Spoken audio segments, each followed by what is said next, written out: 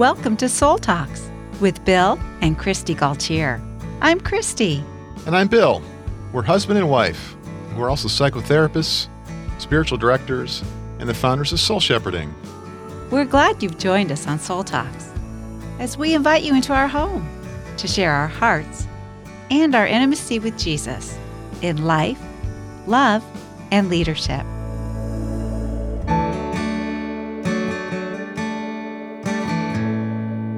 So, Bill, last week we talked about loneliness and leadership. Yeah. And one of the things that you and I often have expressed feeling is alone in a crowd, or even sometimes just alone in our culture. Mm-hmm. And, oftentimes I'll think of the term, you're too heavenly minded to be any earthly good. And I hear that kind of as an accusation, or I feel kind of ashamed about that because oftentimes I'm grieved by the conversations that I hear around me. Mm-hmm. Or people are talking about movies that grieve me. Like, I wouldn't want to be watching that. It's full of things that God, has shown me are really detrimental to my soul. And so I've just chosen to set some boundaries there that help me and have been good for me. But one of the consequences is sometimes I feel really lonely or really left out. Yeah, I hear you talking about the way of intimacy with Jesus in our culture, and that when you're really walking closely with Jesus and he's the desire of your heart and the love and joy and delight of your life, and as you're going through your daily life with Jesus, there are things that you see and hear, sometimes even amongst Christians, that they just don't resonate with your spirit, and it feels like they pull you away from that close walk with the Lord. Yes. Yeah, they do. And tempt me to think that, maybe I am what I was called, when I was younger, a Jesus freak, because I want to talk to people about Jesus because I love him and he's so good to me. And they're not really interested in that. They kind of think that's weird. So you feel like you're somehow odd or out of it. Mm-hmm. Yeah. And I've heard you share with me at times, you'll come back from something and you're kind of discouraged, kind of depressed, kind of felt left out, kind of felt lost in the conversation. It kind of felt meaningless. It kind of felt like a waste of time. And I've heard you say, I really wanted to elevate the conversation. Yeah.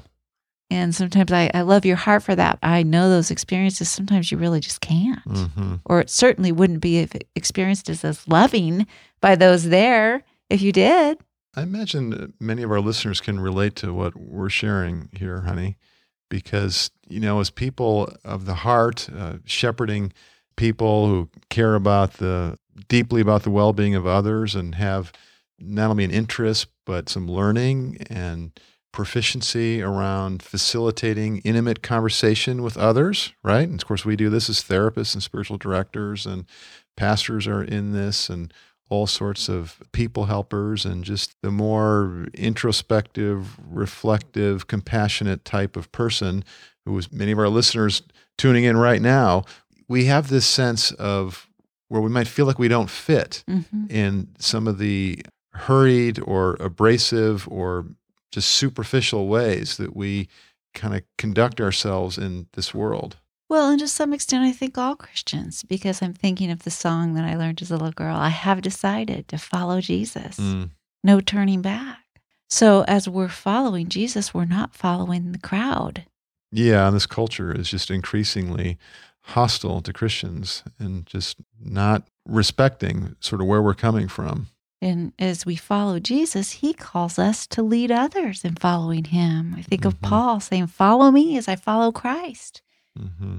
Well, and that's something that we love about our ministry, is that when we get to create these contexts for people, whether it's at a coffee shop one-on-one or in a group or on a retreat, but to help Christian people gather together and to really meet with the Lord, open up our hearts together and be in a community that's very authentic, where we can share with realness and rawness what's going on in our life, the hurts and the struggles, and look for God in that. Right. And that helps us not to give up, not to lose heart.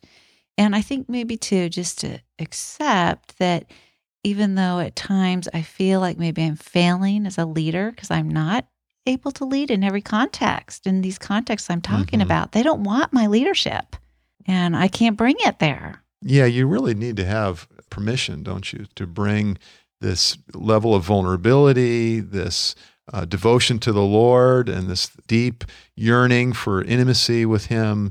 We can't just put this on people. And so that's where we feel lonely, is when we're in contexts where we just can't really bring that.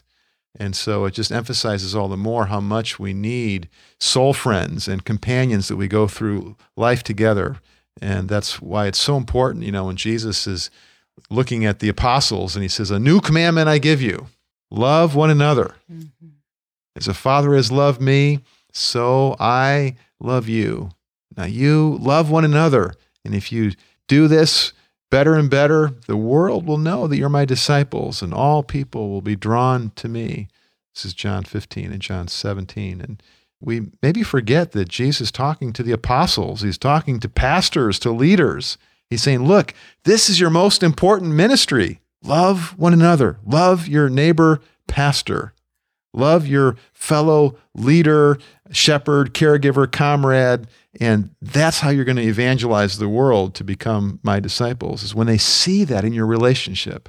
Yes, and love your fellow pilgrim who's following Jesus with you. And you do that so beautifully. You, on our website, have shared a writing of A.W. Tozer's where he is doing that. He is sharing his experience as a leader in a way that I felt very loved by.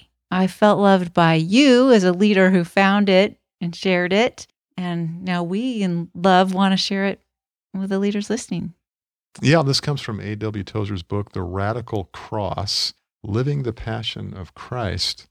And he writes about the lonely saint. The leaders who have passed on into the divine presence in actual inner experience will not find many who understand them. A certain amount of social fellowship will, of course, be yours as you mingle with Christian persons in the regular activities of the church. But true spiritual companionship will be hard to find. But you should not expect things to be otherwise. After all, the leader is a stranger and a pilgrim.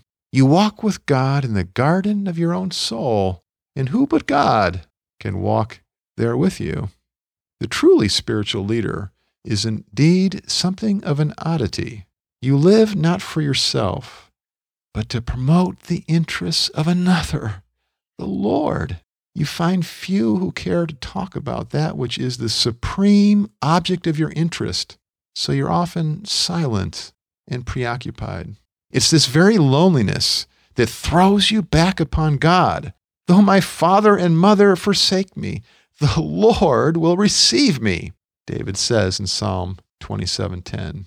You learn in inner solitude what you could not have learned in the crowd, that Christ is all and in all, that He is made for us wisdom, righteousness, sanctification, and redemption, that in Him we possess life's supreme good, from which all other good is derived. The weakness of so many modern Christians is that they feel too much at home in the world. They have lost their pilgrim character. Yeah, those are the words of A.W. Tozer, great man of God. And they're so helpful. They make me feel less odd. Yeah, like somebody else understands. He's been there before us. Huh?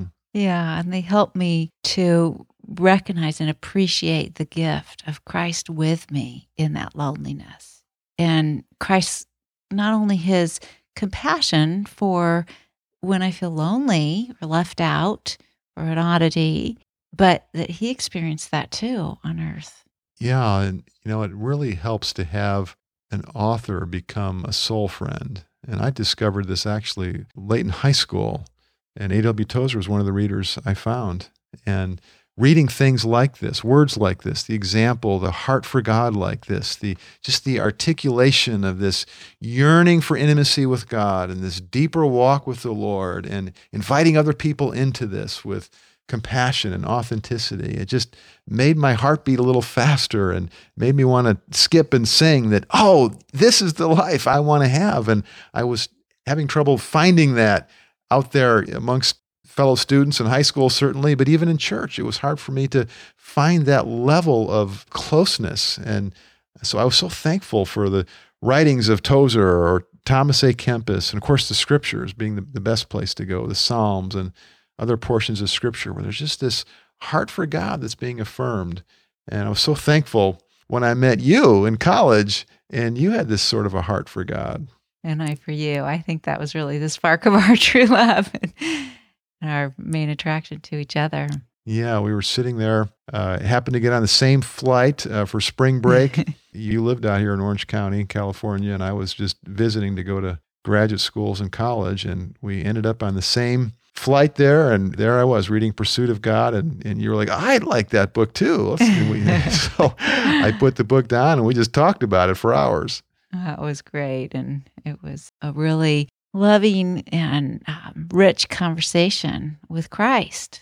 And I'm grateful that we get to continue it and then now invite others into this with us. Yeah, so you were mentioning about, in terms of the loneliness of leadership, you were mentioning Jesus, our Lord, and sort of his example. What were you thinking as you were bringing that up? I was thinking about his very own people, who he created, who he called to be his own people there in the nation of Israel, and then the priests, the religious leaders, how they didn't get him.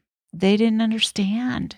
They accused him. They wanted to kill him. They were hostile with him, and how lonely that must have been for him. Here he even, spending time in the synagogue teaching them. And oftentimes, they didn't get it, how lonely that must have been for him. His brothers, his family didn't believe in him. How lonely. They thought he was crazy at first, how lonely that would feel. Even his disciples, he playfully called them little faiths because they weren't getting it. They weren't understanding the spiritual reality of the kingdom of God and the kind of Christ that Jesus was, that he would go to the cross and die for them and rise from the dead. And he was trying to bring them along and say, look, come with me into my Father's world. Let me show you how it works. Let me show you how you can have this intimacy and this closeness with God and how you can live in God's love and live in God's power. And they saw that Jesus could do that, but they didn't quite get how they could do it, how they could live that way until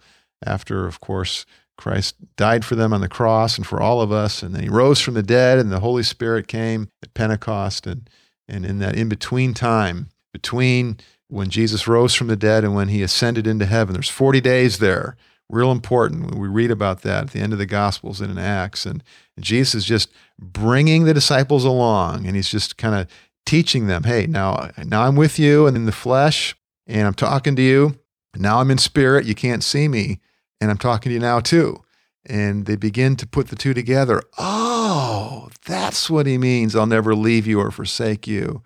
That's what it means that now I call you friends. You're not just my servants, but I'm your friend. And wherever you go, I'll be there. It's like, oh, it's in spirit. That's the kingdom of God. It's this spiritual reality.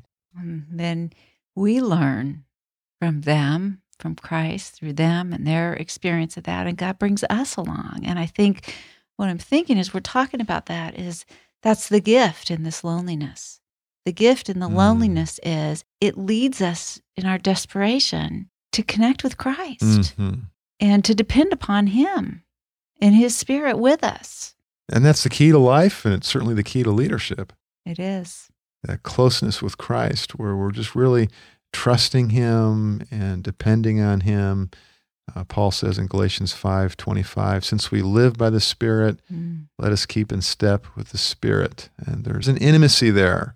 The psalmist in Psalm 119 says, your word, O Lord, is a lamp unto my feet. And so the light shining word of God that just illuminates our path, just, one step at a time. And so we're really needing to synchronize ourselves with the Lord and be tuned into him.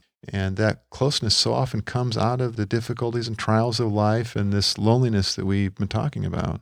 Yeah, I actually can be thankful now for the loneliest time in my life of high school, because out of that loneliness, I really learned to have Jesus as my best friend. I really learned to have an intimate relationship with him because I felt so alone. Yeah, and as you know, I relate to that. High school was a similar experience for me, and I really pressed in closer to the Lord through that loneliness and that pain and that feeling so odd and so different. And so I was developing this deep intimacy and this insatiable yearning for more of the living waters, even there in high school and certainly in college. And that was, as we said, so much of how we resonated. And I'm so grateful for this walk with Jesus and the warmth of his presence. And it really is what sustains me. And, all the better that we can share it with each other. And then now we have our ministry where we can share this with our listeners tuning in now. And, we love the conversations that we get to have with people where we have the context. And it's not odd, but people are wanting to talk about the deep things of the heart and areas where they've experienced brokenness and they need the compassionate touch of the Lord, and where they're yearning and longing for more of God's presence. And so they're coming to us for help with these kinds of conversations. And wow, what a blessing for us that we get to lead soul shepherding. It is a blessing, and a blessing that we are not in this alone, even when there are times we feel alone, but we're not alone. I feel sad for people that don't have this. Of course, most of all, people that don't know Jesus as their Lord and Savior and their good shepherd.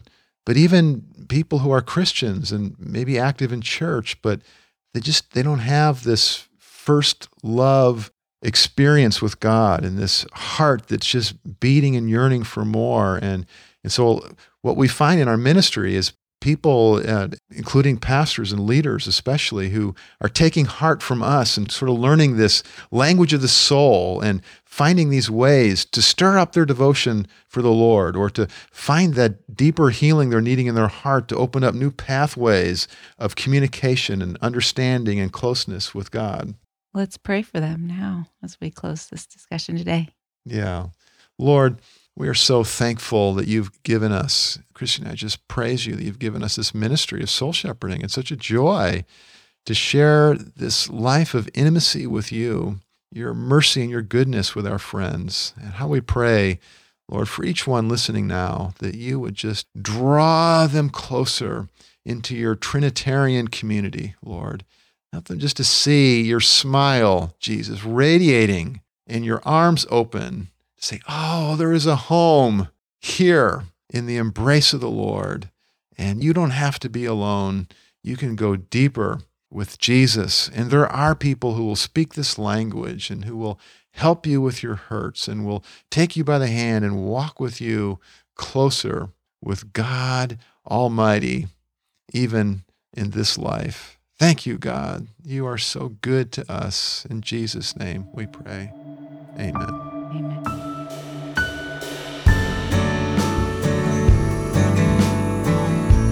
Well, friends, we hope you've enjoyed this edition of Soul Talks with Bill and Christy Gaultier.